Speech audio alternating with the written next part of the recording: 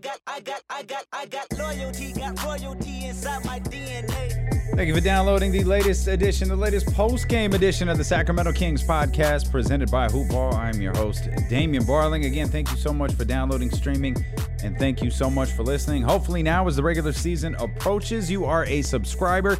No matter what podcast platform you listen on, whether it's Apple Podcasts, Google Play, whether it's Spotify, radio.com, iHeart, whatever it is, make sure you're a subscriber, make sure you're around every day, and make sure you leave a rating and review as well. We'd love to hear from you. Many ways you can connect with us, of course, across all social media platforms, at Damian Barling on Twitter, Instagram, and Facebook.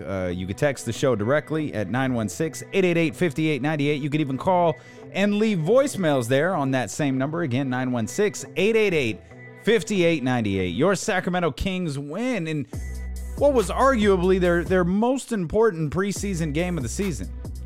Obviously, the overall impact of the trip to India, like that's one thing. You come back, you beat a very unmotivated and uninspired Phoenix Suns team. When you looked at the schedule, I think they got an Australian team coming up on Wednesday at the Golden One Center. So when you really looked at the preseason schedule in its totality, it came across like, a game in Utah, that could be the one where if you really want to get a feel for what the Sacramento Kings are, or perhaps get a feel of what the Sacramento Kings are going to be during the regular season, that's the game that you want to look at. And if it is, you're feeling pretty good about your Sacramento Kings today as they beat the Jazz 128-115. A number of storylines that we got to touch on here coming out of this penultimate preseason game. I actually hate that word. I just thought it was a fun time to utilize it here. De'Aaron Fox played 19 minutes before leaving the game with the sore lower back. It looked like he aggravated it in the first half. I was watching the game without any sort of commentary, so I was just watching him at the the foul line towards the end of the first half, and he was kind of rocking back and forth, grimacing a little bit. He started the second half, so I didn't think much of it, but I was like looking at it, gosh, it looks like he might have agitated his back again. But he comes out, he starts the second half, and it's like, oh, okay, no big deal. As a matter of fact, he jumped the first pass of the second half, took it off for a breakaway dunk, and then ultimately that was the very little bit of action that he saw there in the first half. Bagley, he finished with a double-double. Marvin Bagley III, he played 30 minutes, finished with 22 and 11. Big struggled all throughout the night with fouls. Rashawn Holmes, he was 4 of 4 from the field, 3 of 3 from the line, 11 points, 3 rebounds, 2 steals, and plus 15 before he fouled out with about 9 minutes left in the game. So there's a lot of good to take away from this Sacramento Kings win tonight. A lot of the things that we've been looking at, Sacramento Kings were out-rebounded. It was a rebounding differential of -5. Now, it's difficult. The Kings led really by double digits through basically the entire game. A lot of those rebounds came very late in the game. The Kings were actually +4 in rebounds leading into the fourth quarter, and actually part way through the fourth quarter, they were still leading in rebounds. They didn't lose the rebound differential until late in the game, and the game had already been decided. There's actually a point I remember I was thinking it was such a stupid shot by Joe Ingles. He took a deep three with like 9 minutes left. Now, if he had made the three, it would have cut the Kings' lead to 4. Instead, he misses. The lead stays 7. The Kings get a layup on the other end. It goes to 9. The Jazz commit another foul. The Kings get another basket, pushes the lead back to 11. That's where Rashawn Holmes fouled out, and that's pretty much the end of the game right there with about 9 minutes left. So that's when you started seeing, Gabriel had come in at that point.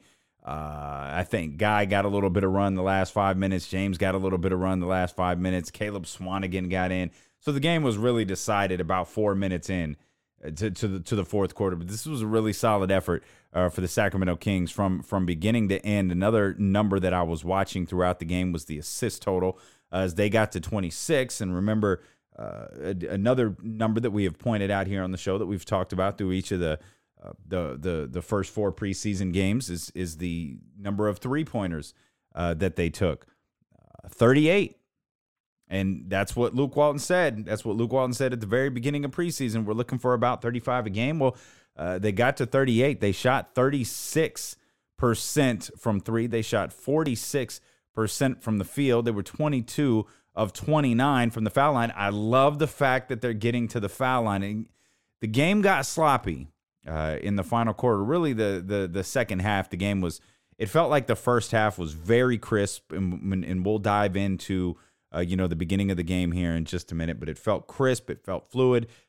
The second half was very choppy. It wasn't just the offenses, but it was the officiating as well. But the fact that the Kings got to the foul line 29 times, that's a win. The Utah Jazz were led by Donovan Mitchell and his 22 points. Rudy Gobert finished with 17. So the Kings came out on fire. I mean, they scored 37 points in the first quarter, and you saw a little bit of everything. De'Aaron had a breakaway. Buddy was shooting threes. Marvin Bagley was all over the place. They were carrying the scoring load. We saw Marvin Bagley all over the glass as well there. In that first quarter, we mentioned that he finished with a double-double. He had 4 rebounds in the first quarter alone. So that's the good news. They scored 37 points. That's the good news. Unfortunately, they gave up 38.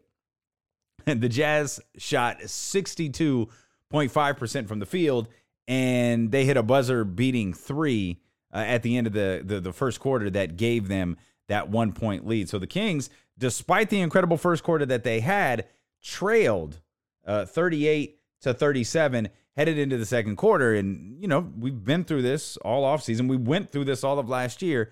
You see those quarters. You see those first quarters, and it's rare that they're able to carry it into the second and into the third and into the fourth. Well, it felt like we saw a run from the Sacramento Kings to start the second quarter. They built another double-digit lead at the 8-minute mark. At that point, the bench was 7 of 8 from the field. They had 20 of the 53 points at that moment, and Belly was in there. Remember, Nemanja Bjelica, he didn't score in the last game. So this was a nice little get-right moment for him, as he had 8 points today on his 3 of 4 shooting. But at that point in the second quarter, the bench was 7 of 8 from the field. They had 20 points, and the bench was Belly, it was Rashawn Holmes, it was Yogi, and it was Bogey. And they built up a 15-point lead. They took a 14-point lead into the locker room, and that was after Buddy Hield returned the favor and hit a buzzer-beating 3 of his own. So the two teams go into the locker room, and this is where this is where it gets a little murky. Dwayne Dedmon and Rudy Gobert got into it a little bit right before the half. Bagley and Dedmon had both taken a couple of shots from Rudy Gobert. Bagley took one to the face. Dedmon took one to the midsection, and right before the teams broke for halftime, I think Dwayne Dedmon had kind of had enough, and he had said something to Rudy Gobert. Gobert tried to play it off a little bit, but the two were definitely in each other's grills. I think Gobert wound up picking up a technical foul there at that point. But all in all, first half of basketball, the Kings had 78 points.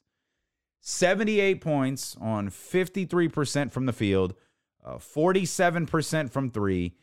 They had 19 three-point attempts in the first half. They had 16 assists and a +3 rebounding differential.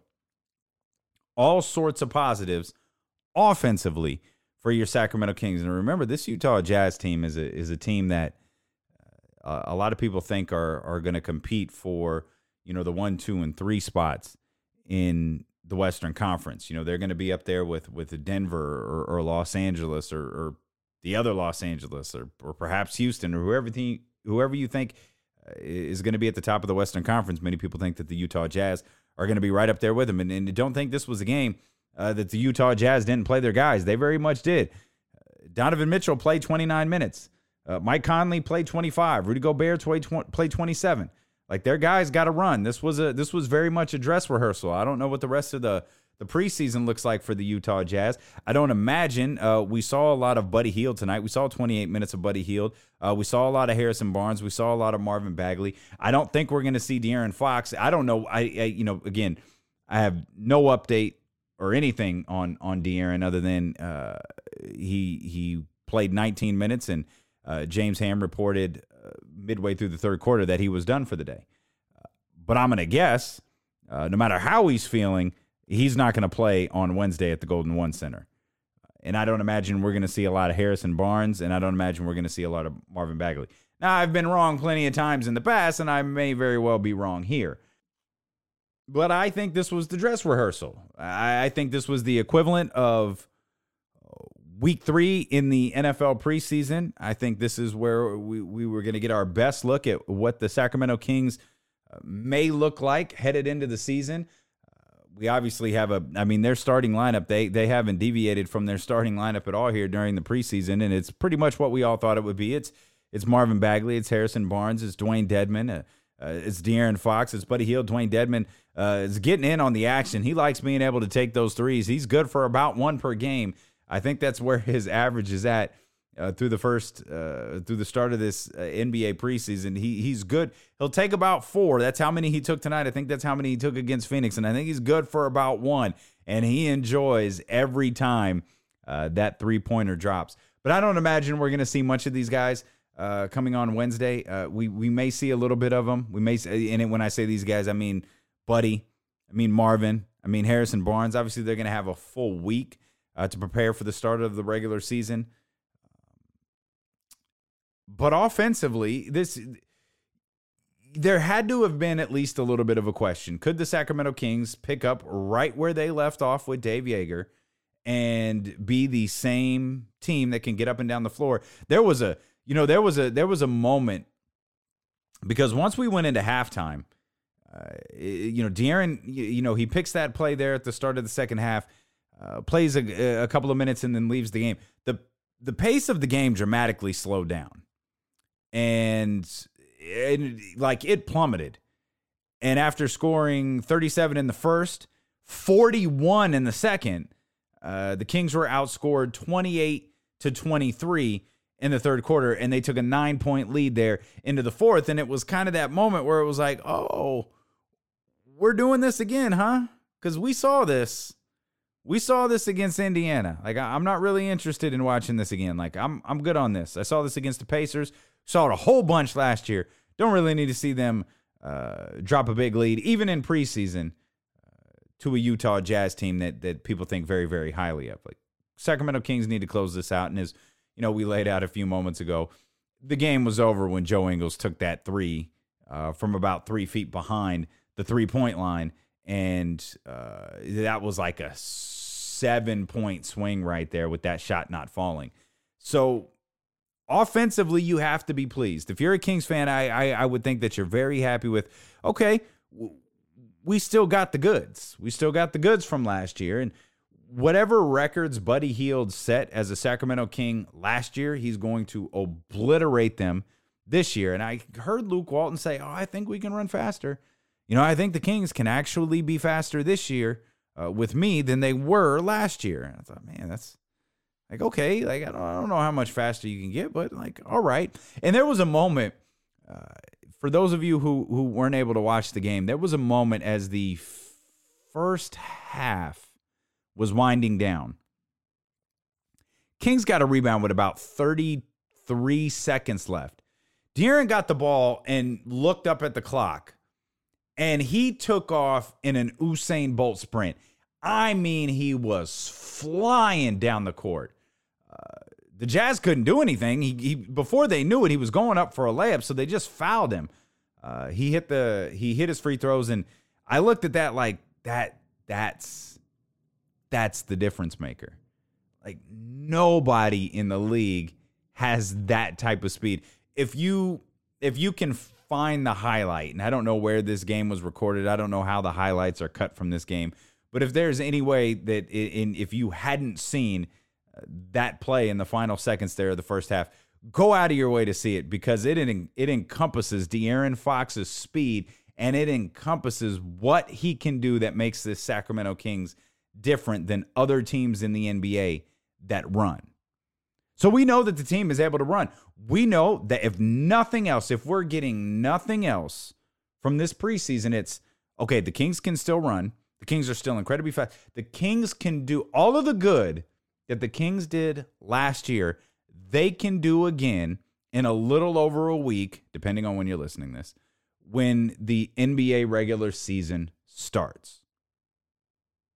However, you walk away from this going, okay, it's cool. They scored 37 points in the first quarter. They gave up 38. Now, that was by far the worst. Utah couldn't keep up with that shooting pace. The Kings ultimately outscored the Jazz 27-23 in the final quarter. But still, it's a 128-115 victory for the Sacramento Kings. And you look at it in its totality, like, are you comfortable with where the Sacramento Kings defense is? I've never been of the mindset that defense is something that you can just implement in a training camp, especially with the team that wasn't very good on that side of the ball. You have, for the most part, the same team. You're obviously you're bringing in Dedmon, and you're bringing in Rashawn Holmes, and Corey Joseph is there, and Trevor Ariza is there, and I understand what those guys' roles are, but though they're not part of the core. Like they're not the guys who this team is built around. They're pieces that you expect, or at least you hope, to help this team on both sides of the floor. And it's difficult to go, well, Trevor Ariza's out there, Dwayne Dedmon's out there. Oh, well, this is the Kings defensive unit. Like, okay, if there is a such thing as the Sacramento Kings defensive unit, that means Corey Joseph is out there and Trevor Ariza is out there. Probably Rashawn Holmes is out there. Maybe Dwayne Dedmon is out there. Like, you've got to, Buddy's got to be out there. You got to have some scoring coming from somewhere with those guys out on the floor. And the point being, you're probably not going to have all three of those guys out there on the floor at the same time in a critical game or critical moments of critical games. And I'm just not of the mindset that you go, oh, well, we're going to start practice with defense. Like, yeah, that's good. You played an entire season without it. Like, it's going to be difficult to implement it. Like, it was really difficult to try to implement some defense before getting to India. They looked better when they got back, but we outlined that in the last show. Just Phoenix is bad, man. Like, they're terrible. This was the most important game for them, in my estimation. And they still weren't great defensively. But Utah couldn't keep up with them. So they wound up winning by 13. And I think these games are going to happen a lot. They're going to happen against very good opponents, and they're going to happen against bad opponents. They're just going to be able to outscore some teams. And I think they're going to be able to do it a lot in October, in November, and maybe into December.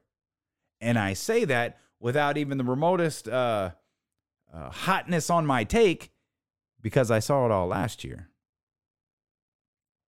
What we need to see is whether the Sacramento Kings can do that in January, February, or March, or will the Sacramento Kings be able to adjust their game? Like, if you've been watching the NFL, like if you're a San Francisco 49ers fan, the 49ers have won games this year through a multitude of different ways. They've won games with like a combination of their defense and a run game. They've won games with just their run game. They've won games with just their defense. At some point this year, they're going to win a game because of their quarterback. They might even win a game because of their special teams. They're a very good team who is winning games in a variety of different ways. As Sacramento Kings fans, that's what you're going to want to see the Sacramento Kings be able to do, because they're not going to be able to shoot like this. They're not going to be able to put up these amount of points on a night in and night out basis. And if they are, they're not going to be able to do it for 82 games. So, unlike last year, can they win more games than lose when the shot's not falling? Can they win more games when the score is in the, mid to high 90s or the low 100s instead of the 120s or the 130s? Can De'Aaron have more games where he makes that defensive stop? I know he had a couple of last year. Can he do that? We saw Marvin Bagley. I'll bring up Willie Cauley-Stein's name. I believe we saw Willie Cauley-Stein make key defensive plays at various points through kind of the mid portion of last season. Can this group of the Sacramento Kings win more games like that than lose? Because that to me, is going to be the difference in making the playoffs and not. Because if just their run game and nothing else, just being able to get up and down the floor is good for, let's just say how many games they won last year. Let's just say 39. We'll say that sprinkles in some of the rough shooting nights that they had, because they did win a few of those games. They did win a handful of games where the ball wasn't falling for them, and they had to fight out victories. Like they won a couple of those, but they lost a lot more of them. The question headed into this year is, will they be able to win more of those types of games than lose? Because if you're on the plus side of that win-loss category and you're still able to run, this is a mid-40 wins team. This is a 45-win team. 44, 45, 46, somewhere around there.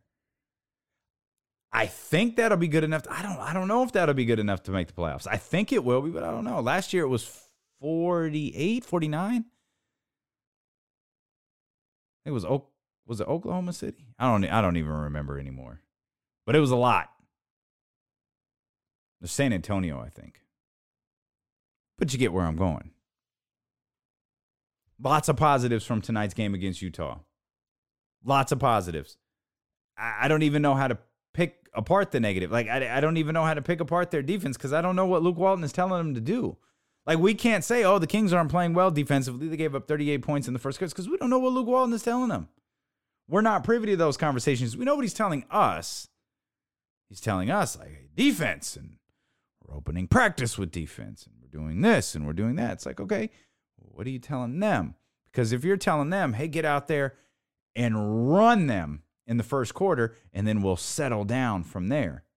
Like, let's take advantage of the time that we are at their fastest. Like, every game so far, even in the two games that they lost in India, they, second out of a back-to-back, same thing. They were able to get out and, well, not so much in that game, but they were able to get out and run there in that first quarter. They were able to get out and get up a lot of points there in that first quarter.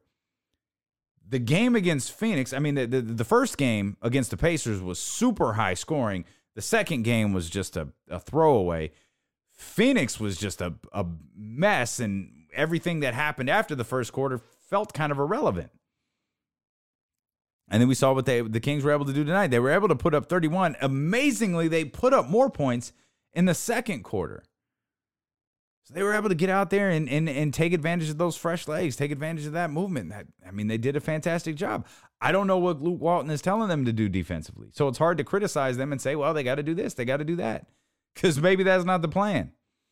Maybe the plan is, hey, let's get out there and run. Let's get out there and put up our points. Let's get out there and get up our threes. We're going to make more than we miss. Then let's start playing some defense.